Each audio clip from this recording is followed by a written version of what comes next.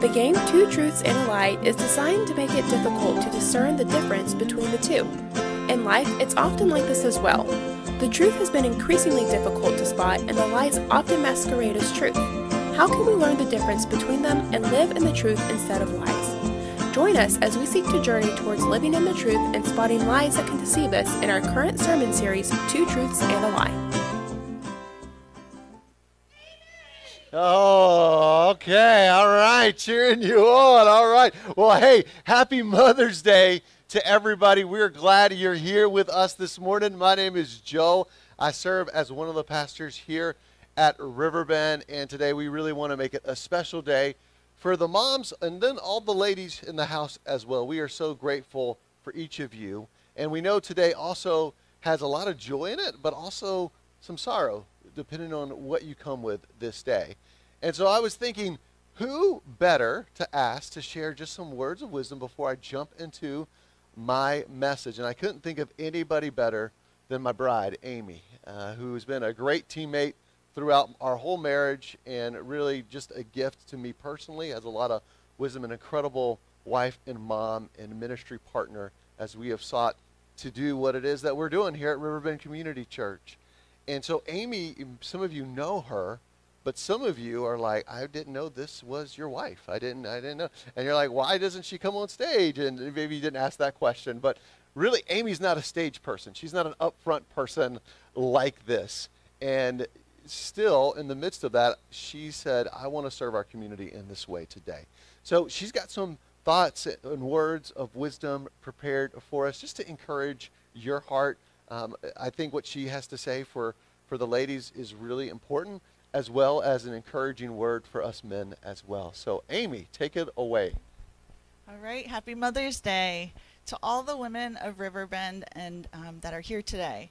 I know today can come with a myriad of emotions. If you are blessed like me to have an amazing mom who made home a glad place of refuge, it is easy to celebrate and honor her. But it can also come with hard and complicated emotions, deep grief and sorrow if we've lost our mother or a child, disappointment, sadness, and aching for those who yearn to be mothers, but it remains a longing unfulfilled. Maybe you have a complicated relationship with your mom. I remember while we were struggling with infertility, there were some Mother's Days I couldn't even come to church because the longing and pain of being childless was too much to bear. Wherever you find yourself on this Mother's Day, may you remember that we serve El Roi, the God who sees, and Emmanuel, the God who is with us. So to those who are mothers, may you feel loved, honored, and celebrated today and always for the fierce love you pour out and the sacrifices made, the sleepless nights endured, the tears you wipe away, boo-boos kissed and fixed, the refuge and safe place you are, the stories you read, listening ear you offer, advice and wisdom you give, and all the prayers spoken. We are forever grateful. To those with good mother relationships, may you cherish the time, closeness, and love you share with your mother. May you make sweet memories together in the days while you still have each other to enjoy this side of heaven. To those who have complicated mother relationships, may you find a safe place to share your story, be humble enough to own your part of the relationship, offer forgiveness to past hurts, be supported by mother-like women to learn from and be loved by, and if possible, find restoration. To those of you who have lost mothers, in your grief, may you be comforted by the memories you hold of her, gratitude for the time you were given with her, and all the ways big and small that she showed her pride in you and her great love for you. To those who have never known a mother, may you be loved and supported by spiritual mothers and mentors that can help fill the void of lost experiences. To those who long to be mothers or may have missed their chance to be a mother, in your grief and as you wait, may you feel his nearness and find comfort, strength, and peace in the opportunities to love and nurture the children God has placed in your life. To mothers who have lost children, in your deep ache and sorrow, may you experience God's comfort and care, receive gentle love and kindness from those who love and support you, and in the vast absence of your child, may the beauty of the memories shared with your child bring comfort to your aching heart. To the aunts, stepmoms, sisters, and special women in our lives, though you may not have physically birthed the ones you mother, the love, care, and support you offer is irreplaceable and is cherished by those whose lives you've impacted. May you feel honored and celebrated for the special role you play in those in your life and community.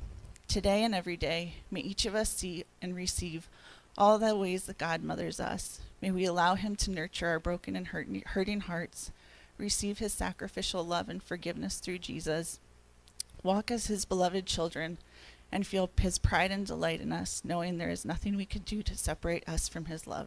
Amen. Amen. Thank you, Amy. Here, I'll take that.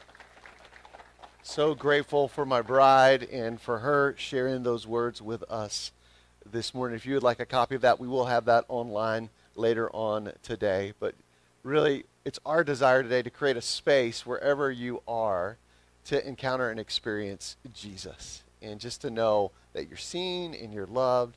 And again, the joy, we want to celebrate that. And the sorrow, we want to provide comfort that's found in Christ.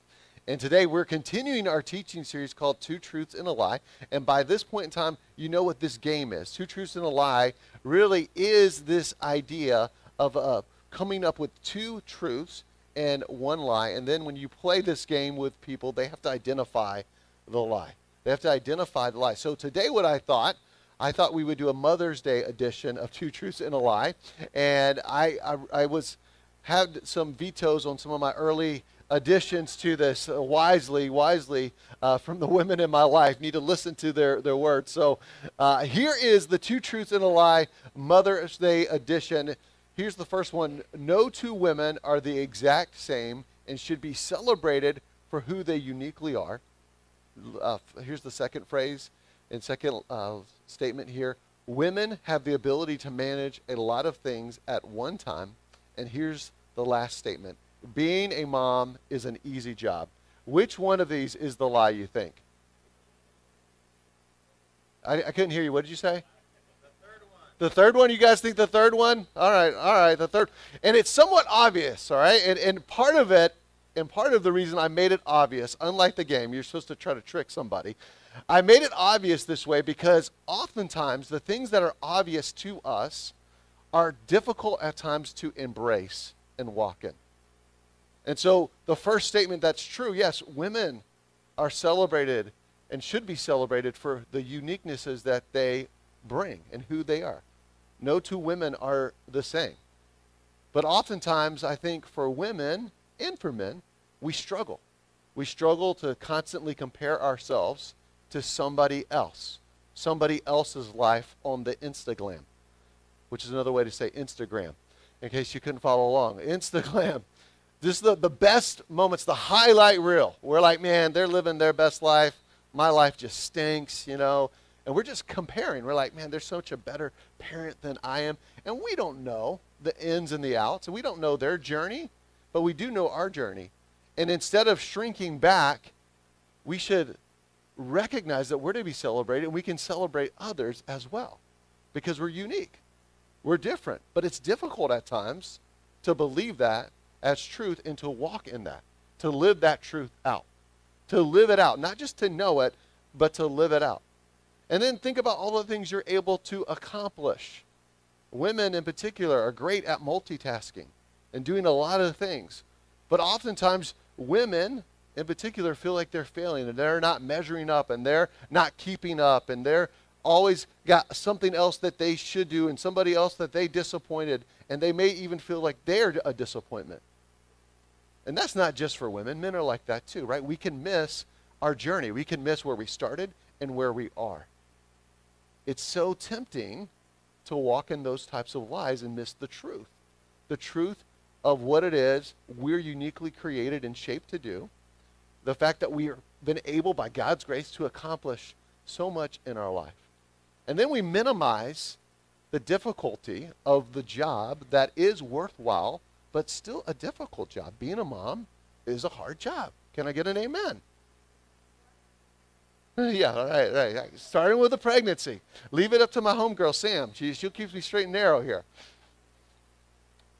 But we can minimize that. We can minimize, like, wow. Like I would come home oftentimes from a day at the office, and Amy would say something like this to me once. When Ray came along, she would say, I didn't get much accomplished today. I'm like, well, you kept another human alive. I think that's a big accomplishment.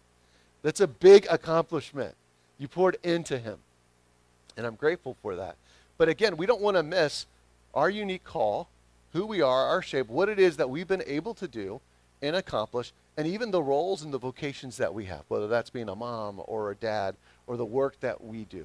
And so many things that are could be filed under that category. But what causes us, again, to miss the truth of who we are and the truth that we're meant to live? And there's this phrase called mental maps. And mental maps are simply a collection of ideas by which we navigate life. So they're a collection of ideas by which we navigate life. It's why today, when you came here, you didn't have to enter it into your GPS. You knew how to get here. When you leave here, you know how to get to where it is that you live because it's second nature to you.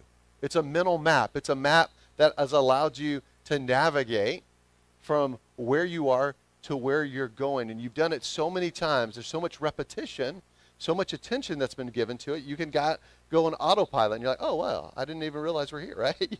You know, you kind of like zone out a little bit, right? We're here.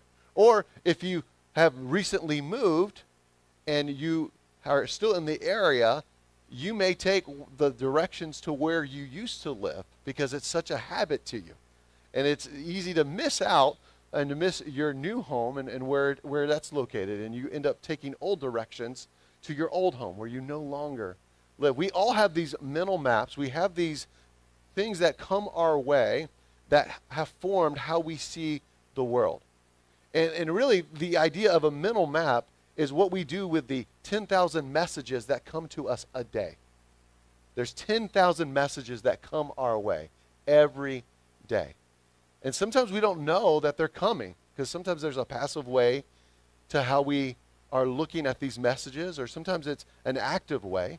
It's things like we listen to through podcasts or music or binging something on Netflix or conversations that we have on a regular basis. And here's the thing, whatever message gets the most attention is the message that forms our mental maps. So it's not about how many of the messages are coming. It's what messages are we paying attention to allow ourselves to be formed and shaped by those messages. And see, one of the crazy things about humans, and it's cool, but it's somewhat crazy, is it's our ability to hold together, as John Mark Comer says, reality and unreality. We're the only species that can do that, where we can hold reality and unreality together, and that's called imagination, right? We have imagination, and I love watching this with my 6-year-old son. He has such a vivid imagination. But here's what's tricky about imagination, is oftentimes the unreality becomes reality for us, and it's our Achilles heel as humans. And so how does this all play out, and what do we do so that we make sure we have the proper mental map, navigating and leading our lives? Because these mental maps that I'm referring to answer 3 big questions for us. One is, who is God? Who am I? And what's the best way to live? Who is God? Who am I? What's the best way to live? And so these mental maps are really key for us to address in our own lives. And so today what I want us to see is, again, why is it difficult for us to make sure that we have the right mental map, and how do we get on track to make sure that our mental map is leading us to the places we said last week of freedom, this life of fullness that is found in Jesus. Because we said last week, Jesus is for us. He wants to see us flourish and set free. He wants us to experience the fullness of joy that's found in him. So how does that play out for us? For us to be able to understand, again, where we have gone off track with our mental map, I want to go to the origin story of humanity. And this is the story of the first 2 humans, Adam and Eve. And just for you to follow along here, up to this point in Genesis 1 and 2, we hear of this God who's created, and it says that as he created, he would say, it is good. And when he made Adam and Eve, he says of them, they are very good, right? They are made in his image. And this place of perfection that they're in, there's no brokenness, no sin, Nothing like that that's happening. There's only one command given to them. And the one command was to not to eat from the tree of the knowledge of good and evil. That was the only command. But they were joining God in stewardship of the creation, of the animals. They were involved in naming the animals. They were involved in enjoying walking with his presence, as it would say, in the cool of the day. So there's this nearness and there's this closeness to what Adam and Eve experienced. But then there's a character that enters in the story. And we talked about this character last week. And this character's name is Satan, the devil. He was a created being, as we learn about him in Isaiah, named Lucifer. He's a fallen angel. He's not as powerful as God. He's a created being, but he's a fallen angel who wanted to take the throne of God for himself. And he said of God, I know better than you, and I'm better than you. And he lost that battle. But ever since then, he's been bent on our destruction and our demise. He wants us to experience what he himself experiences. And so we see this character, Satan, the devil, in the form of the serpent. And more than anything, what I want you to take away from this is the human experience that we can relate to when it comes to what it is that they encounter. So if you have your Bibles, I want to invite you to open up with me to Genesis chapter 3. Verses are on the screen. Genesis chapter 3. We have free copies of the Bible as well. On the way out this morning, you can grab those. You can use the Riverbend app as well, or a Bible app. It says this. It says, now the serpent was more crafty than any of the wild animals the Lord God had made. He said to the woman, let's read this out loud together on three. 1, 2, 3. Did God really say, let's not eat from the tree in the garden? So he comes at her, and he comes with an idea. He says, did God really say, you must not eat from any tree in the garden? So this is not like snakes on the plane, right? Like, you know, you would think the snake's going to come, and he's going to wrap her up, and going to take her down, and bite her, and poison her, and, you know, how does he come at her? He comes with ideas. And this question is really with the foundation behind it of saying, is God trustworthy? Does he have your best interest in mind and in heart? Did God really say that? Did God really say that? He's trying to cause doubt within Eve. He's trying to get her to the point of questioning God's heart and intention towards her. Did God really say that? The woman said to the serpent, we may eat from the trees in the garden, but God did say, you must not eat from the tree that is in the middle of the garden, and you must not touch it, or you will die. And so she is repeating what she heard God say, but notice what God didn't say. God did not say that she could not touch the tree. She added that in. She added that part in. And I think even in this moment of doubting God's heart and intention towards her, she starts to add in things God did not say to her. And I think it's interesting to know that in this moment, she's isolated. It's just her and the serpent having this conversation, which is the devil, right, in the form of a serpent. And they're having this conversation. It's just them, and she's isolated in this moment. And I think there's something to note about that. When we're isolated, we are very vulnerable. And it doesn't matter if you're a woman or a man. We are vulnerable in the midst of this. See, isolation causes us to forget our true identity.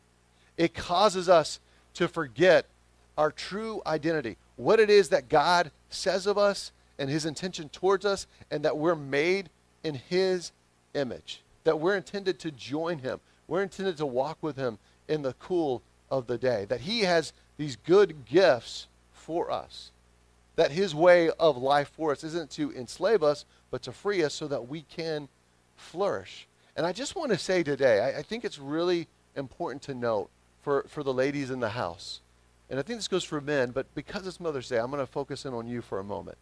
Women, I think it's tempting to schedule yourself out of community.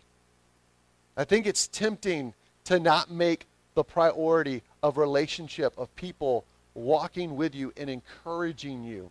And this is not about solitude. I think solitude is a gift from God, right? To walk with God in those spaces. But isolation speaks that I'm going to do life alone, and I'm too maybe prideful, too busy, too ashamed to let others in to what it is that I'm going through. And we need others. We need other ladies to come alongside us. We need ladies to encourage us, to cheer us on, to remind us we're not in it alone, to remind us that we're not crazy even when we feel crazy, right? We need women like that. And that's why I'm so excited that we have opportunities throughout Riverbend for you to connect with women in a variety of ways. Like next Saturday, Rebecca Escott. Stand up, Rebecca. Go see Rebecca next Saturday. She's got some women, and she's got an event for the women to come over and connect with her and with other ladies. This is a great opportunity just to build relationship. I think about Erin Harris. Erin Harris, stand up. She's behind you guys in the back here. She's working on getting a study together for women to come together throughout the summer and the fall. Can we give it up for these ladies? Yeah, sure.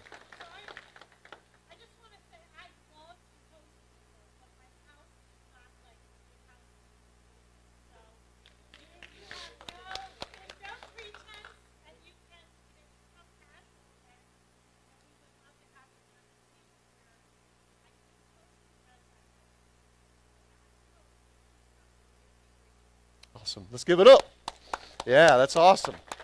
So again, isolation causes us to forget our identity. But I want to get back to what he said about these deceptive ideas. He planted these deceptive ideas towards Eve. And these deceptive ideas really were to cause her to doubt God's heart and intention. And I want you to think about what deceptive ideas are you holding on to in your life?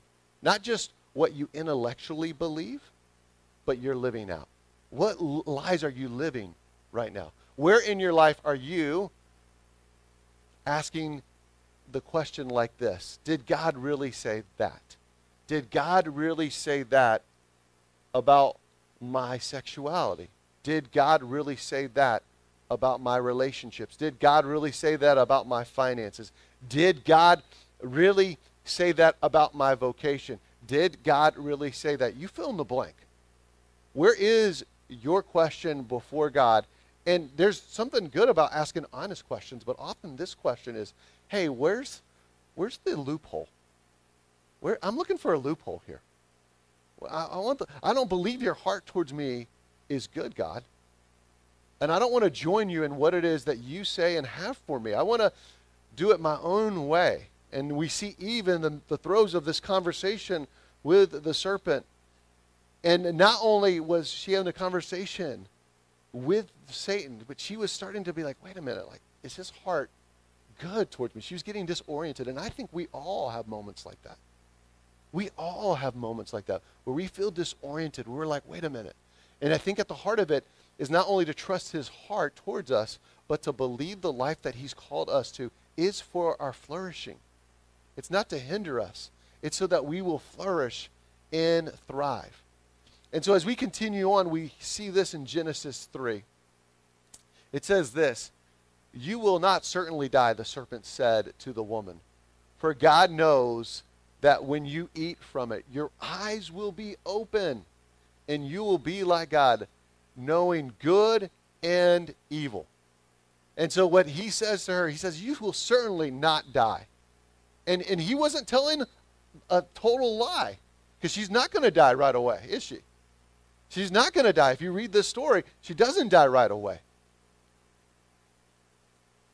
And then he says to her, for God knows that when you eat from it, your eyes will be open and you'll be like God, knowing good and evil.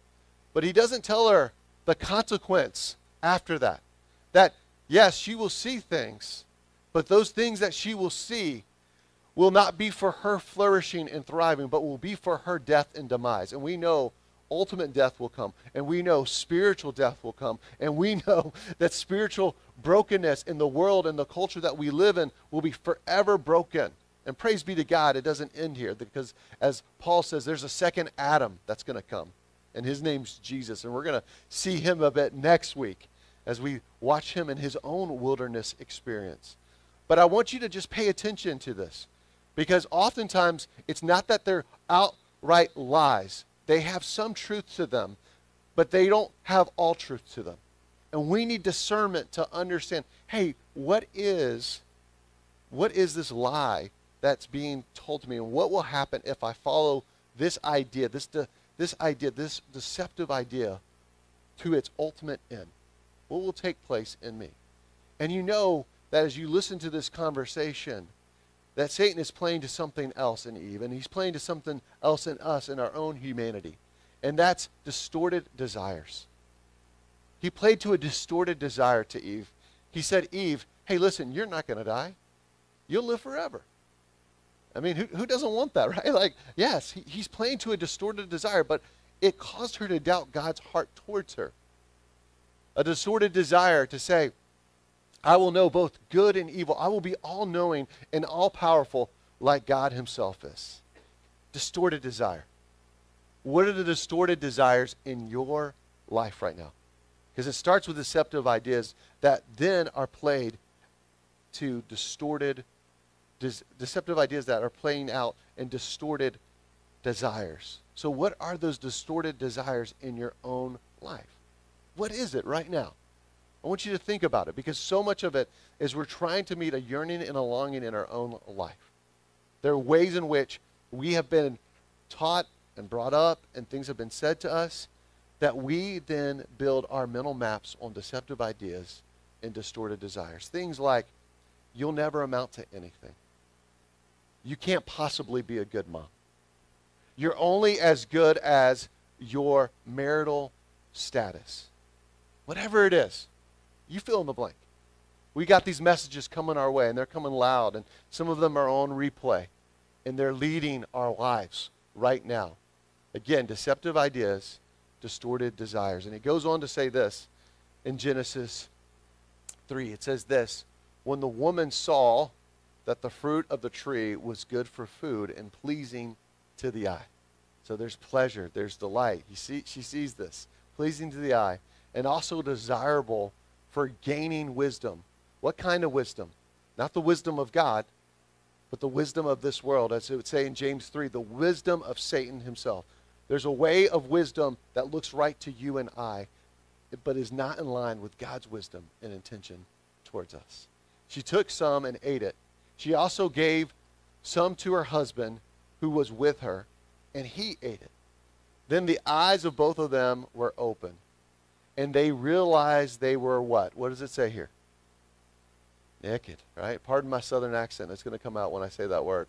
But they're naked, right? And it says, so they sewed fig leaves together and made coverings for themselves. What did they do? They saw something that they hadn't seen before they ate. They saw the fact that they didn't have clothes on, right? And oftentimes people ask me, hey, what do you wear to Riverbend? What should I wear? Just put clothes on, man. That's all we ask. That's all. And that starts back here, right? It starts back here. Because before this moment, they weren't concerned about this. But all of a sudden, they realized, wait a minute, I see like I didn't see before. And this wasn't the way of God. This wasn't his intention. His intention was for them to enjoy him and to enjoy one another before him. But now they realize things, and they're sowing fig leaves. And you know what? I think many of us, we have our version of this where we sow fig leaves and we hide out because of our shame.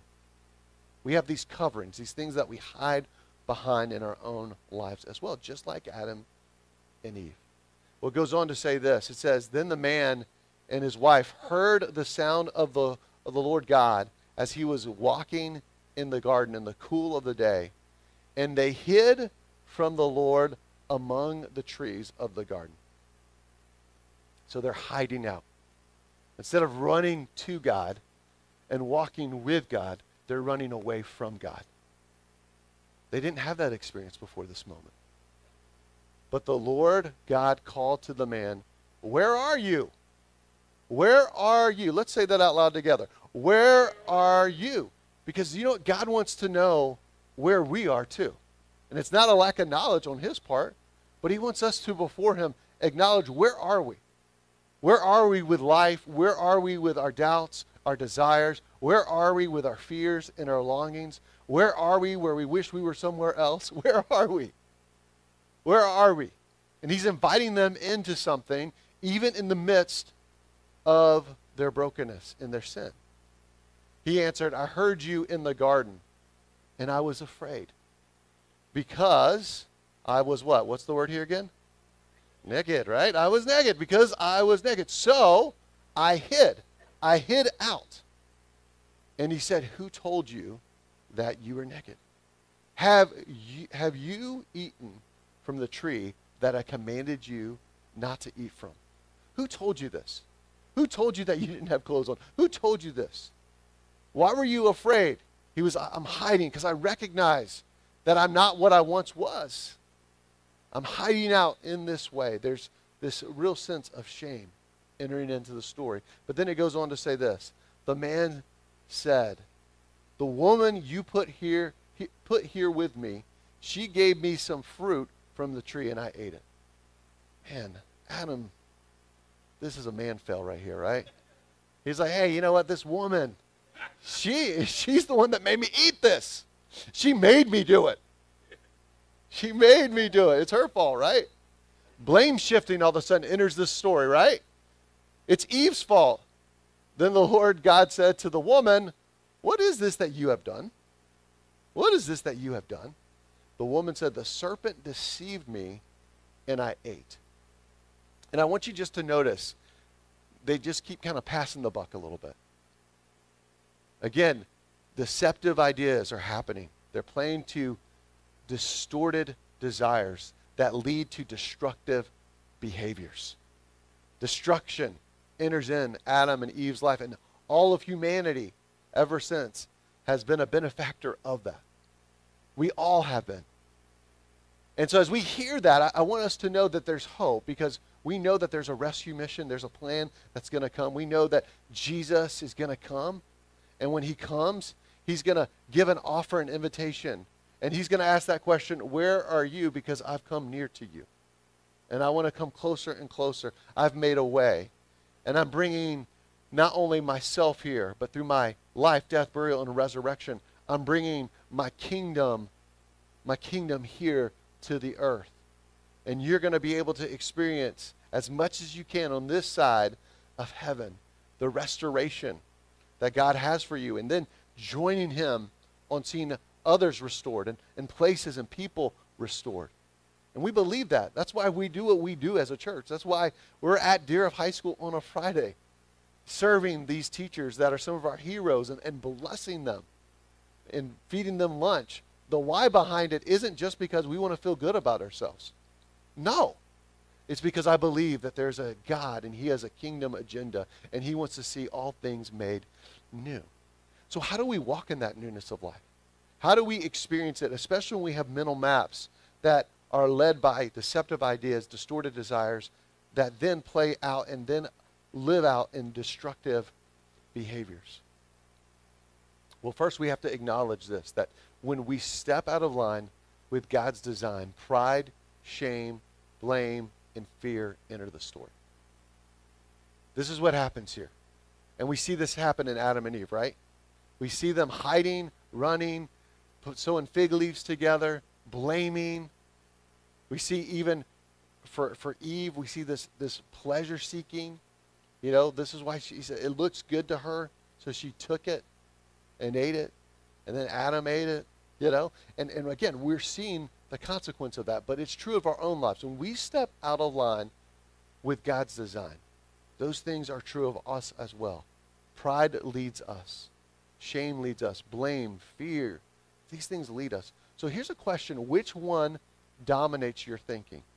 Pride, pleasure, shame, blame, fear. Which one's dominating your thinking? And I want to just clarify that the fear of the Lord is a good thing.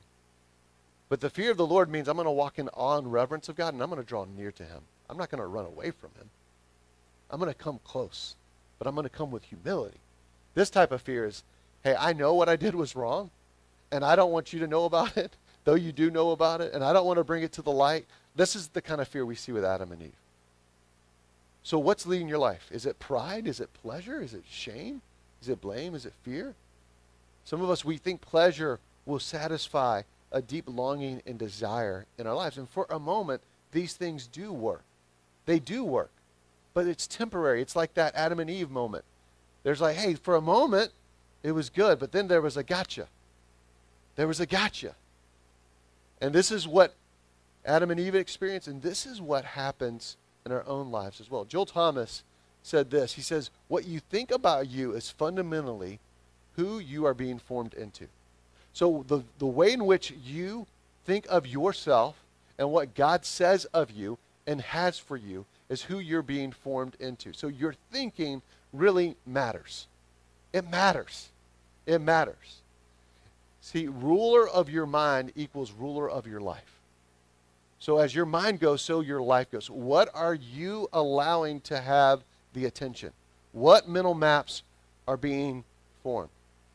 And a neuroscientist, Dr. Caroline Leaf, in her book, Switch Your Brain, said this. She says, our mind was destined to control our body, of which our brain is a part, not the other way around.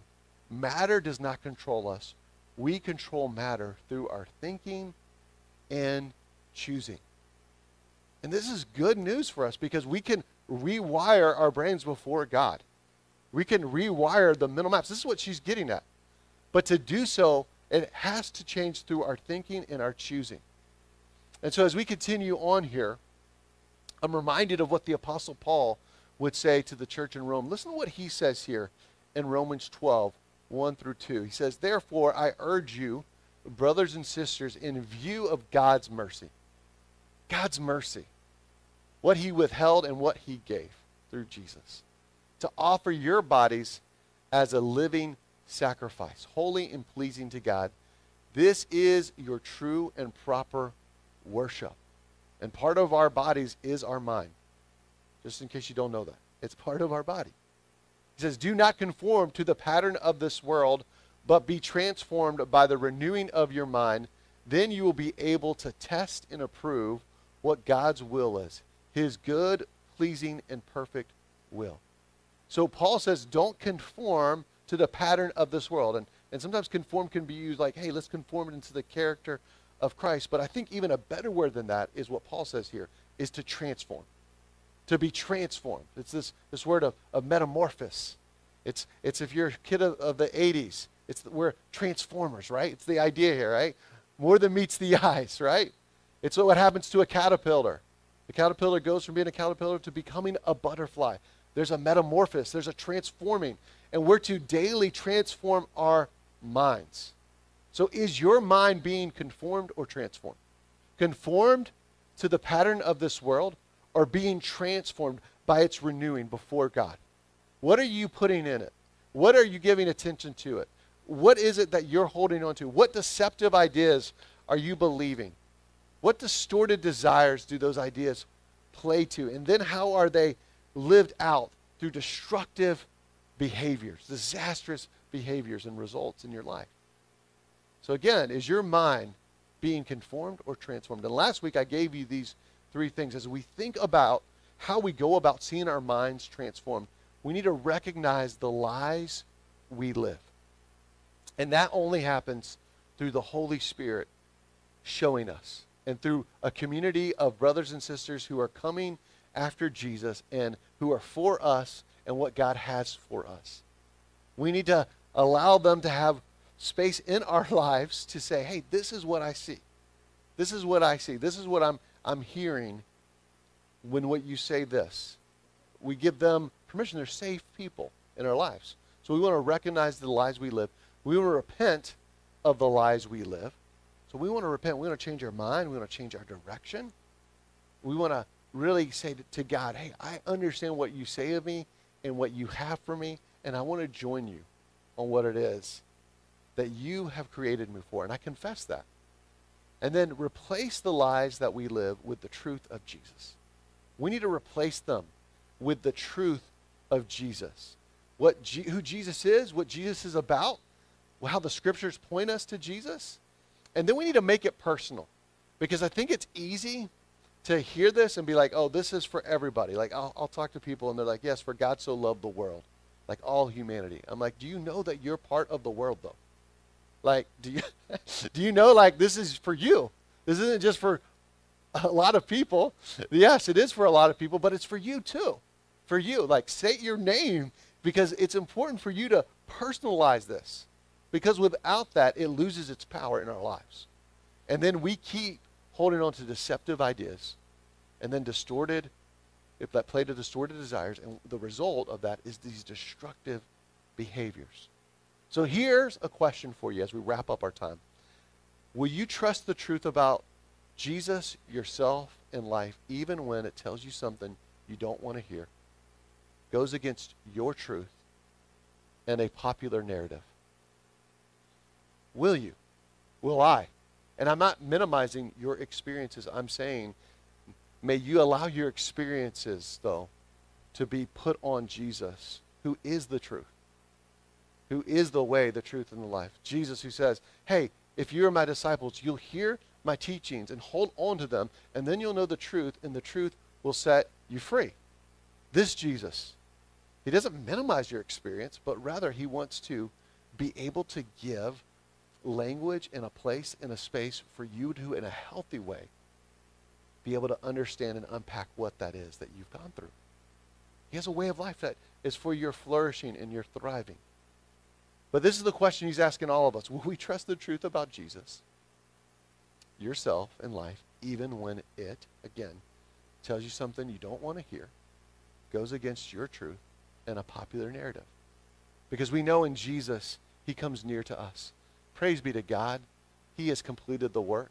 Praise be to God that the end of the story is not Genesis 3, but that we have a rescuer. He's pursuing you. He's pursuing me. He's made a way.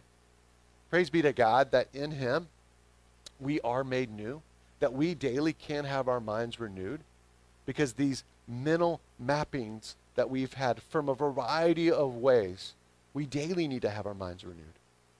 And as I'm watching my son Ray, I'm seeing that so clearly. And Ray's just mirroring back to me what I need to have in my own life. Hey, how's my thinking? What am I taking in? What messages am I holding on to? Is truth washing over me? Or are there deceptive ideas that I'm holding on to potentially that play to disordered desires that end and result to, again, destructive behaviors?